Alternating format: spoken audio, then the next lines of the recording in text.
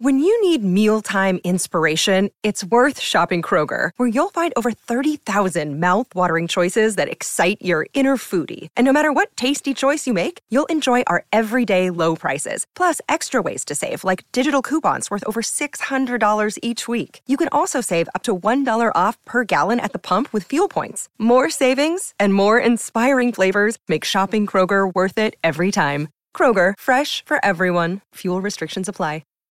This episode is brought to you by Shopify. Whether you're selling a little or a lot, Shopify helps you do your thing, however you cha-ching. From the launch your online shop stage, all the way to the we just hit 1 million orders stage. No matter what stage you're in, Shopify's there to help you grow. Sign up for a $1 per month trial period at shopify.com/special offer, all lowercase.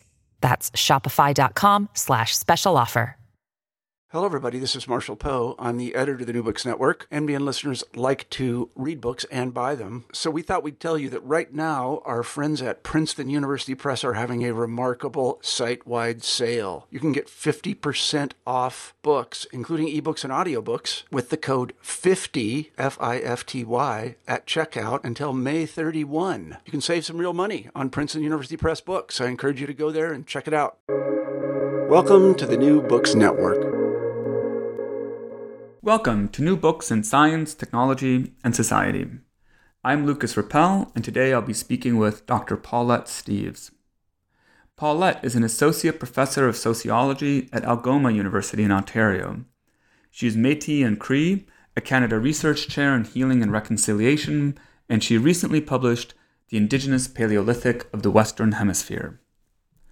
Paulette's book challenges the claim that human beings migrated across the Bering Strait and into the Western Hemisphere after the last glacial maximum about 12,000 years ago.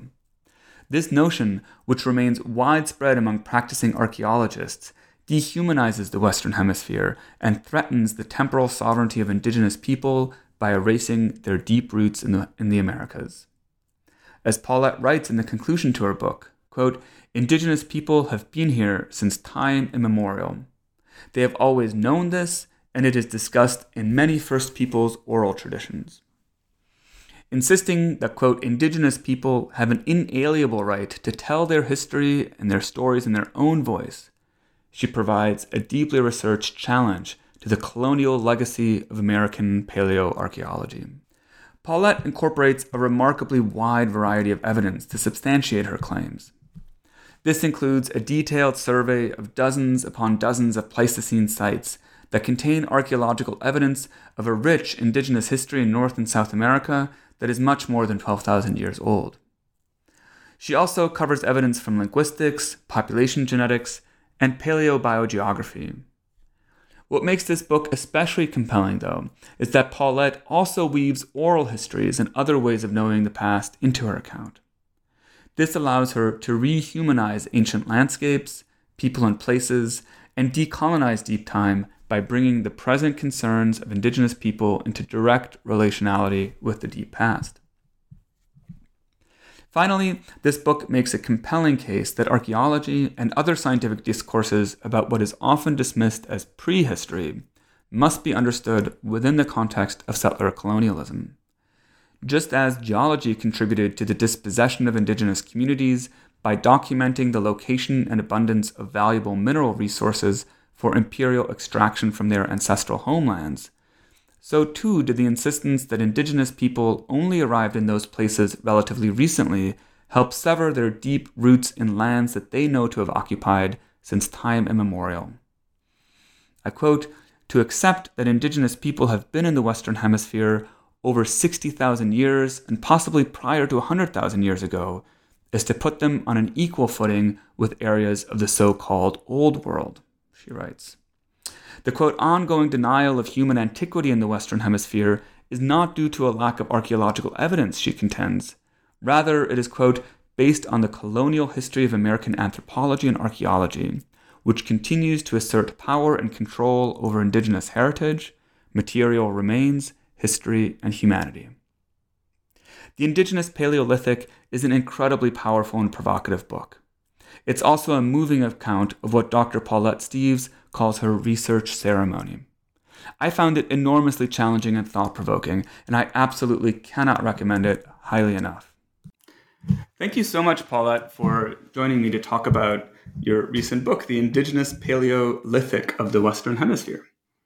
Thank you for inviting me. I wanted to start by just asking you a little bit about your own background. So who you are, where you come from, and then how you found yourself researching this project. Well, I'm Cree Métis. My grandparents were all dispossessed of their lands. They signed what's called scrip payments in Manitoba and lost all their lands there. And so I don't have what I call a home community, but I have a lot of relations. And I grew up in British Columbia. And in 1988, I was leaving British Columbia. I was a young, just newly divorced single parent with 3 kids. A truck and 26 cents. And I went to speak to Leonard Sampson. He's a Salish elder from Lillooet that knew my family really well, just to get his counsel. And he told me, he said, the elders and I have watched you grow up, and we understand you have a job to do that's going to be really hard. And he said, what you're going through now is difficult, but it's a lesson to learn how to deal with really hard things, because we know that in the future, you're going to do something really good for all Indian people. He said, not just us, all Indian people everywhere. He said, that's going to be even harder than this. Well, at the time, I couldn't imagine what could be harder than going through a divorce and 3 kids and, no education. I had a great education at the time. But I never forgot his words. And I left Lillooet and, I traveled with my kids and we moved around, and I ended up moving to Fayetteville, Arkansas. I think it was in 1994, because my oldest son had a lot of health issues, and that was a place that was supposed to be really good for him to live. And I began my undergrad, and I always remembered those words that Leonard Sampson told me. And then in 2015, when I earned my PhD, when I received my PhD, his words were just like in a billboard in my mind. Oh, this is what they meant. I just have to rewrite all the history of the Americas and reclaim Indigenous links to the land. So that's, it was a long journey between leaving Lillooet in 1988 and getting my PhD in 2015, but I learned to listen. So listening to, the thoughts in your mind, your dreams, your elders, the spirits, the land. This is something that Indigenous people have always done. When you grow up in a non-Indigenous community, you're taught that if you do that, you're crazy. So I had to relearn how to listen. And over the years, my listening skills got better and better and better. And I never doubted that Creator had this path laid out for me. And I just had to go as fast as I could to keep up to everything they'd given me to do. And now here I am. I'm a tenured associate professor and a Canada Research Chair with the funding to continue my research. And I know that Creator has opened a lot of these doors for me, and I continue to follow the path that I was given to do this work. Yeah, thank you. It's an amazing story. Do you want to maybe tell us a little bit more about what you mean when you talk about reclaiming the history of the Western Hemisphere for Indigenous people? Right. So Western or settler archaeologists for a long time argued that we've only been here maybe 12,000 years. Actually, Alex Hurlishko was the first physical anthropologist at the Smithsonian, and he argued till the day that he died that Indians had only been here 3,000 years. And that was wasn't even based on a big body of data. That was more or less conjecture based on one site he had studied and looking around at the Americas. But Jesse Figgins in the 1920s, of course, heard about these large bison bones over in New Mexico. And he went over there and excavated and found a Clovis point right in the rib of a bison that had been extinct over 10,000 years. So after a few years of arguing with Alex Hurlishka and others, it was finally accepted that we'd been here at least 10,000 years. And, in the last 20, 30 years, that's crept up to maybe like 14 or 15,000 years. And now archaeologists are coming up with scenarios of how we couldn't have been here before. And that we stayed put in northern Siberia, or the eastern side of the land bridge, for thousands of years before we came over. But when I really started looking at the data, I emailed Steve Holland at the Denver Museum as a graduate student. I asked him, do you know of any sites that are older than 10,000 years? Because I had no clue at that time, if there were very many. And he sent me a list of 10 sites, and he said, don't tell anyone what you're studying. They're just going to call you crazy. And I'm like, okay. And so I started learning about the history of violence against archaeologists that had published on what they call pre-Clovis, or pre-11,200 year before present sites in the Americas. And it was pretty interesting. But after 2 weeks of getting the name of those 10 sites and starting to read archaeological reports and published papers, I had a list of over 500 sites. And I went, oh, yeah, obviously people were here long before the beginning of the last glacial maximum. And that's important to look at. So Indigenous people have been erased from the continents of North and South America prior to 12,000 to 14,000 years ago, and that is incorrect. And a lot of archaeologists are very concerned, like when the NAGPRA law came in, which requires them to speak to Native American communities and to return human remains and objects of cultural patrimony to those communities that reclaim them. Then all of a sudden they began to work for ways to say that while any human remains older than a few thousand years, you can't say they're connected to a contemporary community. You can't prove it. The Quapaw tribe has proved that. So the museums in Arkansas and universities had a lot of human remains, 500 sets at least, that the Quapaw claimed were from their home village areas. And indeed, the Quapaw villages, homelands along the Arkansas River, are very well documented. And that's where those human remains came from. So the Quapaw knew that was their ancestors. But the museums and universities weren't returning them. They were trying to use loopholes in NAGPRA to maintain control of them, because that's their academic capital, right? So the Quapaw got a hold of me. I was an undergraduate student, and they said, is there any way you can help us in supporting our NAGPRA claim to get our ancestors returned? They said, can we use genetics? And I said, well, I don't see why not. So I applied for an honors thesis grant, got into the honors program, got the grant, did the work, sent some modern Quapaw hair samples from elders to a university in California who did the DNA extractions for me. Well, then the universities and museums knew as soon as I had that, all I had to do was match those DNA to some of those remains. And before we even could do the second step, the Quapaw had 500 ancestors returned and reburied.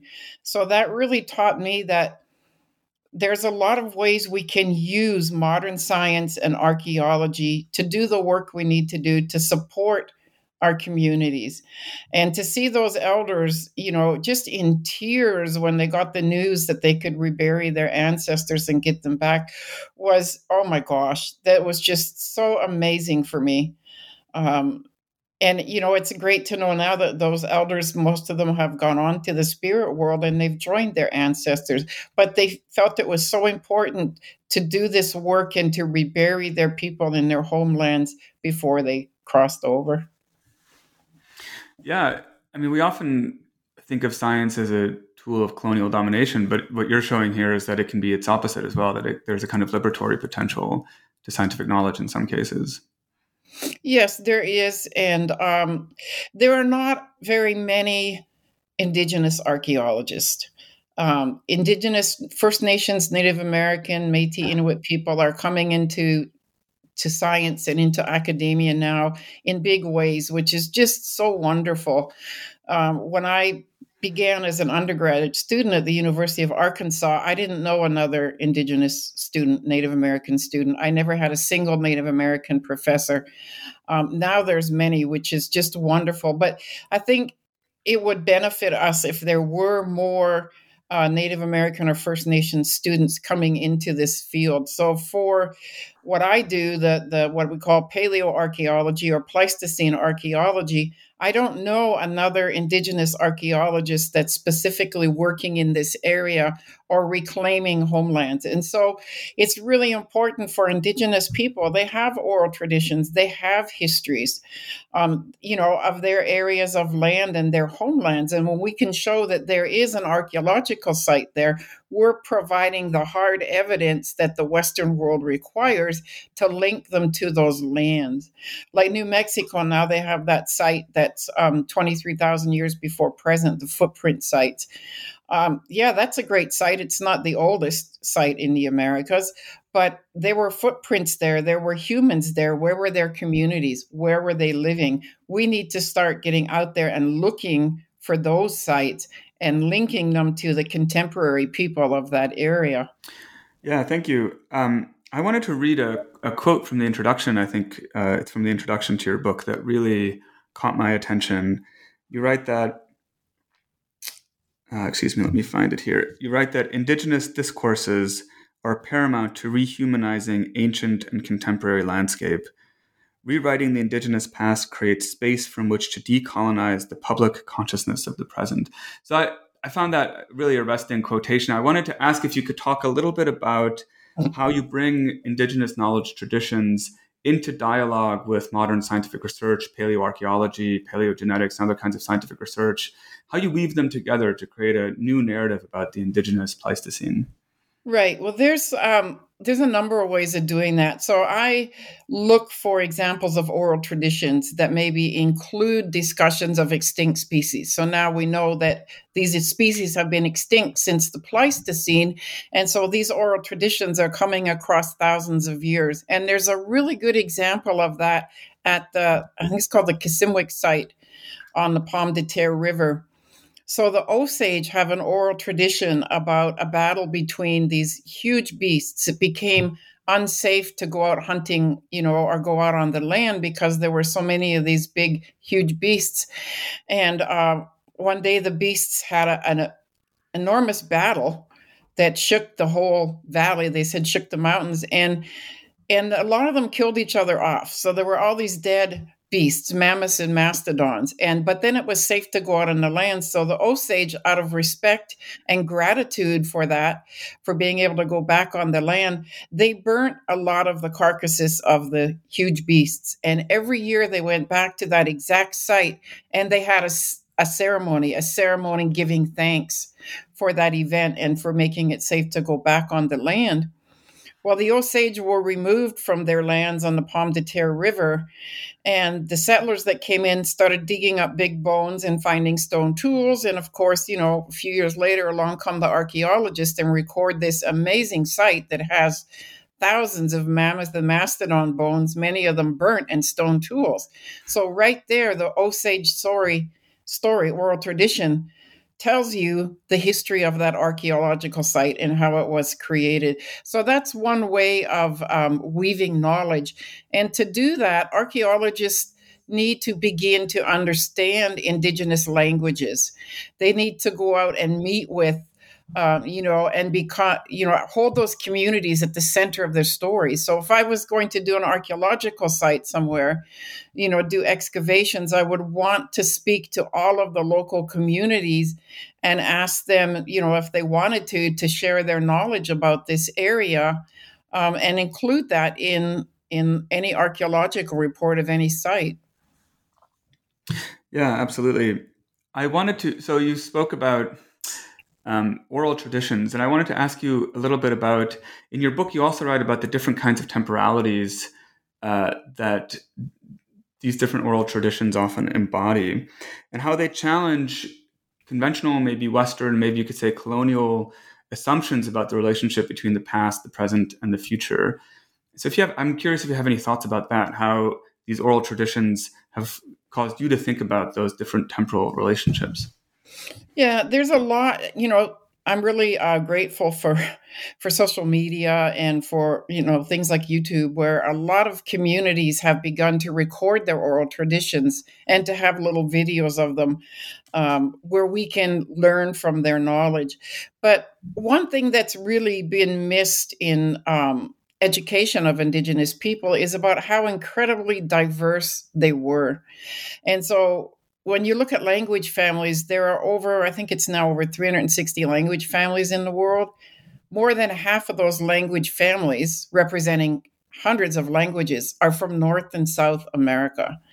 And if you ask archaeologists, how many of the original languages of this land do you know? They don't know them, right? How do you understand people's oral traditions, told or written in their Indigenous languages if you don't know the language? So Indigenous languages are incredibly complex. Oral traditions are extremely complex and metaphorical. So if you're telling an oral tradition, a story, and you want it carried over 10 or 20,000 years, you don't just give the main points. You color that story so that it can never be forgotten, right? And I had to translate for my PhD, or no, my master's. I had to translate something from a foreign language. So I found this French recording. These Frenchmen had gone down the Mississippi River and they recorded some stories of the Indians. And this was probably near Quapaw territory, because they said the Indians were all going to die and they didn't want their stories to be lost. They took those stories down to New Orleans and then back to France. Somebody in a museum in France, just the very year that I was doing that, it was 2010, digitized those and put them online. So I was translating from French into English and trying to wrap my mind around my little bit of understanding of Indigenous languages and what these stories meant. It was not easy. It was very difficult because I didn't know the language. I didn't even know the tribe. And they're very, very metaphorical. So I have some understanding of that. But scholars, modern archaeologists or scholars, aren't taught to understand Indigenous languages. They aren't even taught to appreciate the diversity of Indigenous languages. I just was recently told there's a phrase in the Cree language that translates to "when the ice went home." So what does that tell me? People were here when the glaciers receded, right? So if we learn Indigenous languages and we listen to Indigenous histories, that can really inform the work we do, and it can really inform the stories about archaeological sites. I think it's really important, but we have a long way to go, and I'm still trying to even learn some of the Cree language. But I have an understanding of the diversity of those languages and how difficult it's going to be moving forward.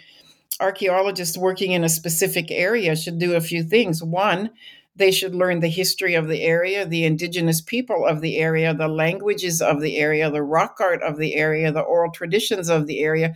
None of that is ever considered by archaeologists, right? And that can really support the work that you do and really inform how we write histories of Indigenous people.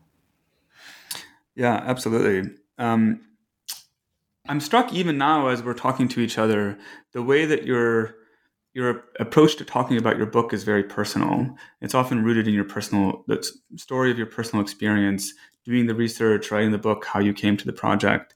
And that's something that I found very striking about the way that the book itself is written as well, that it's written in a very kind of personal register. So it's both very scientific, parts of it are very, very technical, it's very sophisticated, but then it's also very personal. And you even, I think at various points, describe the research that you did for this book as a kind of ceremony.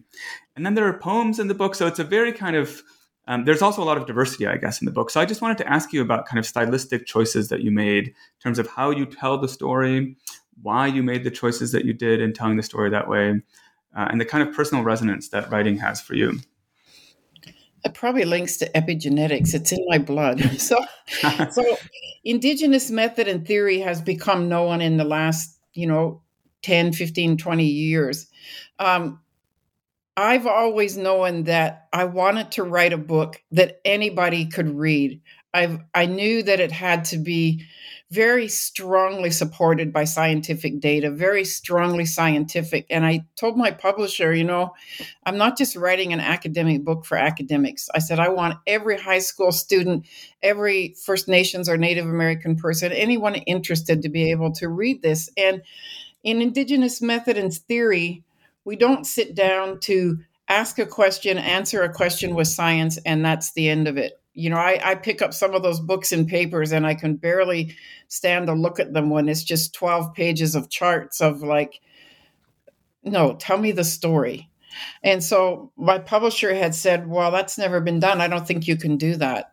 And I didn't say anything to him, but in my mind, I was like, just watch me, because I am a I'm Cree Métis, I'm an Indigenous person, and storytelling is how we have told our history since time immemorial, right?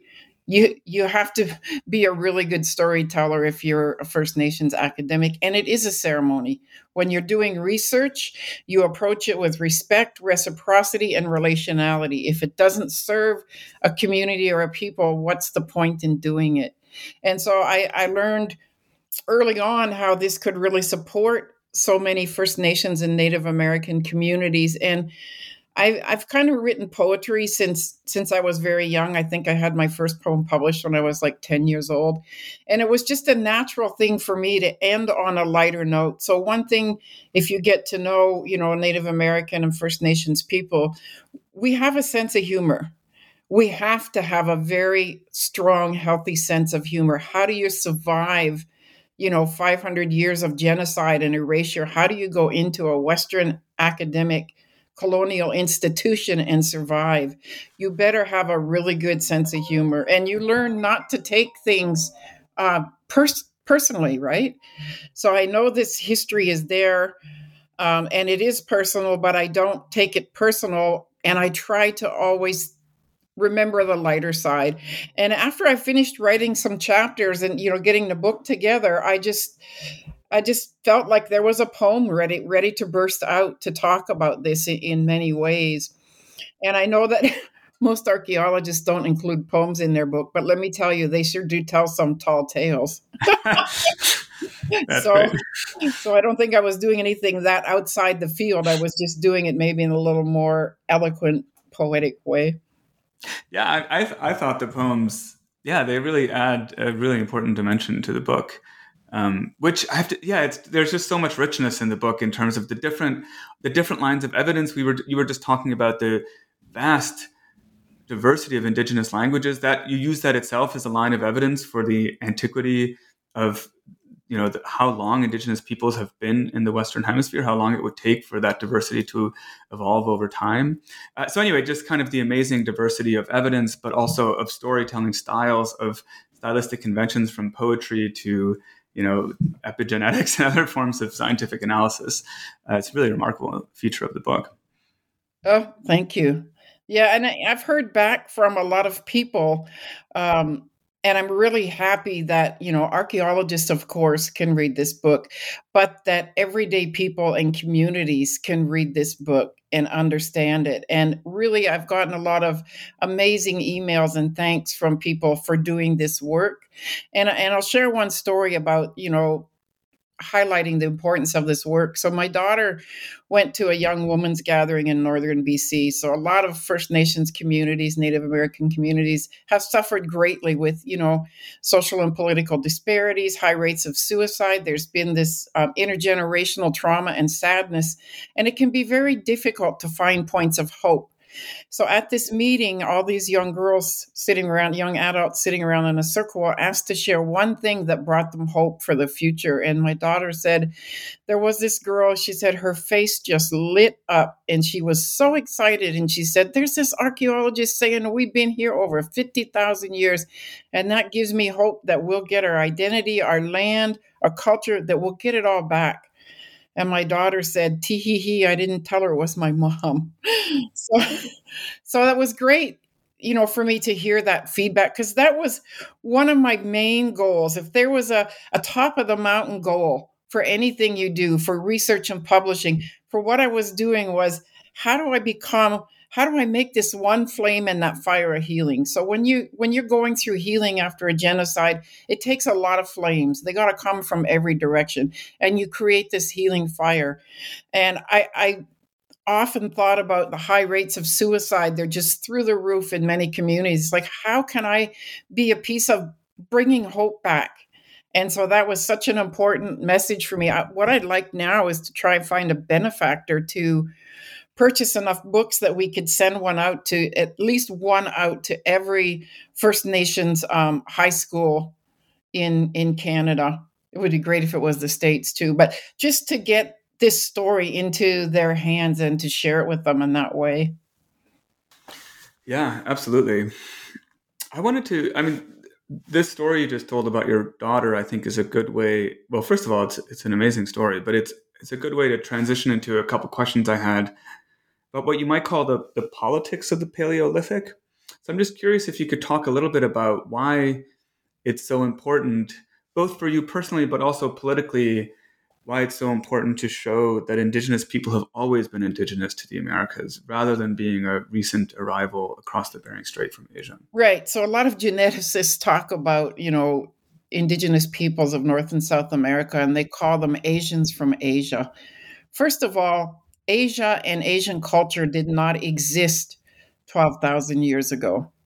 So use proper terms. Maybe some of our ancestors were people that came from the Eastern Hemisphere, but they weren't Asians. And so when they use those geopolitical terminologies, they erase our identity as being Indigenous people to the Western Hemisphere, to what North America, many communities call Turtle Island, right? And I've asked a few archaeologists, well, where are you from? Well, I'm from Italy. Oh, so you're really African from Africa. And they just are astounded. They're like, what? And then I explain it, like if you said that in Italy to people, you wouldn't live very long. But that's what geneticists and archaeologists do of the Americas. They have no problem continually calling us Asians from Asia who just got here 12,000 years ago, which isn't even a speck in the time frame of human evolution. So I really hope that, archaeologists will start to use the proper terminology that's available to all of us, right? We may have some ancestors that came from the northern parts of the Eastern Hemisphere, the area we know today as Asia. But when they came 12,000 or 20 or 50,000 years ago, they certainly were not Asian. So I think that there's a lot of ways that we can weave decolonizing and healing through academia if people will take the time to read, to listen, and to write carefully. Yeah, absolutely. I wanted to ask you about another, maybe you would call it a figment of the archaeological imagination, the Clovis people. Can you tell us a bit about who the Clovis people were, whether they existed, and what role they play in the colonial project of American archaeology? Right. So the Clovis tool was a really beautiful tool, and it had this big concave scoop out of the middle of it, where they assumed that people attached them to different throwing devices. And the Clovis tool was known to date to around 10 to 11,000 or a little more years ago. And it was found throughout North America. So archaeologists have often talked about the Clovis people. Okay. This is so ludicrous. It's not seen anywhere. You don't see a cultural group of people bigger than a regional area, even a big regional area. But to say that one culture covered the Americas never happened in the history of the world. What does that do?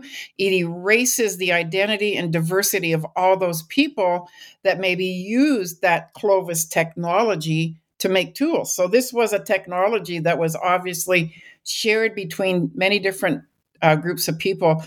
When it really got to me, I went into the beautiful, huge, I think it's 15-story library at the University of Massachusetts, and I was looking through their cultural sections. So they had the Cherokee people, the Catawba people, and then they had the Clovis people. And I'm like, what? Clovis was not a people. Clovis was a tool technology that a lot of people shared, but it is so strongly embedded that you have a major university placing it in the cultural group of people. And I'm like, Clovis was never a people, right? A culture is language, it's clothing, it's music, it's food, it's housing, it's dance, it's everything you do. It is not one tool. And so I wanted to make that really clear in the book. And, it's obvious that when archaeologists or scholars use that term, they're erasing the immense diversity of Indigenous people of North America. Yeah, absolutely. I wanted to ask one final question. So thank you for this amazing interview. And I want to ask one final question, which is you coin what I thought was a really evocative term in this book, which you call pyroepistemology. And that really, I have to say, that really captured my imagination thinking about pyroepistemology. And so I wanted to ask you just to explain to our listeners a little bit about what you mean by pyroepistemology and how you think that it might serve as might serve a purpose of healing as well. Yeah, so there is a very strong healing aspect to fire. And, in traditional ways, Indigenous people used fire to clean the land. So when land becomes overgrown, our birds bring in seeds and the plants shouldn't be there are growing, and they're smothering what should be there. Indigenous people use fire to clean the land. And what that does, it cleans the land and it allows for the sunlight to come in and for the indigenous plants to take root and grow again. So it's you're giving a renewal of life, right? And so when I thought about the literature, that's dehumanizing literature that's been written about, Indigenous people. So in one textbook in grad school, I had to teach the professor's course, and I had to use the textbook he assigned. And the textbook described an artifact could be a beautiful 20,000-year-old spear point from France, or an indistinguishable flake some weary Indian chucked out in a Mississippi cornfield 1,000 years ago. Exact words. So what are you teaching first-year archaeology students, right? What is the vision you're giving them of some Indian chucking out a little piece of flake and he was weary and tired? And seriously, were you there 1,000 years ago? And why wouldn't you say that about France and say there was a beautiful 20,000-year-old stone tool in the Americas or 10,000-year-old stone tool, right? So I'm thinking about how do we clear the academic landscape, the literature landscape of these dehumanizing talks. Vine Deloria Jr. quite often stated how dehumanizing a lot of the discussions were. So we need to burn all that literature. We need to burn all of that racist, hateful talk that teaches students and people to be disrespectful, to dehumanize us. And when we do that, we clear that academic landscape for new literature to grow up that comes from informed mind and Indigenous minds. And does this make a difference? Yes. So I did a little bit of research with one of my big classes when I taught at the University of Massachusetts at Amherst. I think there were 320 students. One of the parts of the final exam, I asked them, what did you know before this class about Indigenous people? What do you know now? And did that change your view of Indigenous people? And the majority, yes, it did. So when people become more informed, we inform racism, we inform discrimination, and we make the world a better place. So I know that pyroepistemology is a term that I hope many people will come to understand as a need to cleanse the academic landscape of dehumanizing discussions of Indigenous people and to fill that landscape with truth and stories from Indigenous people. Well, your book is certainly an important contribution in that direction. So I wanted to thank you so much, Paulette, for having written the book, sharing your knowledge with us, and for having talked to me about your book. Thank you so much for inviting me today.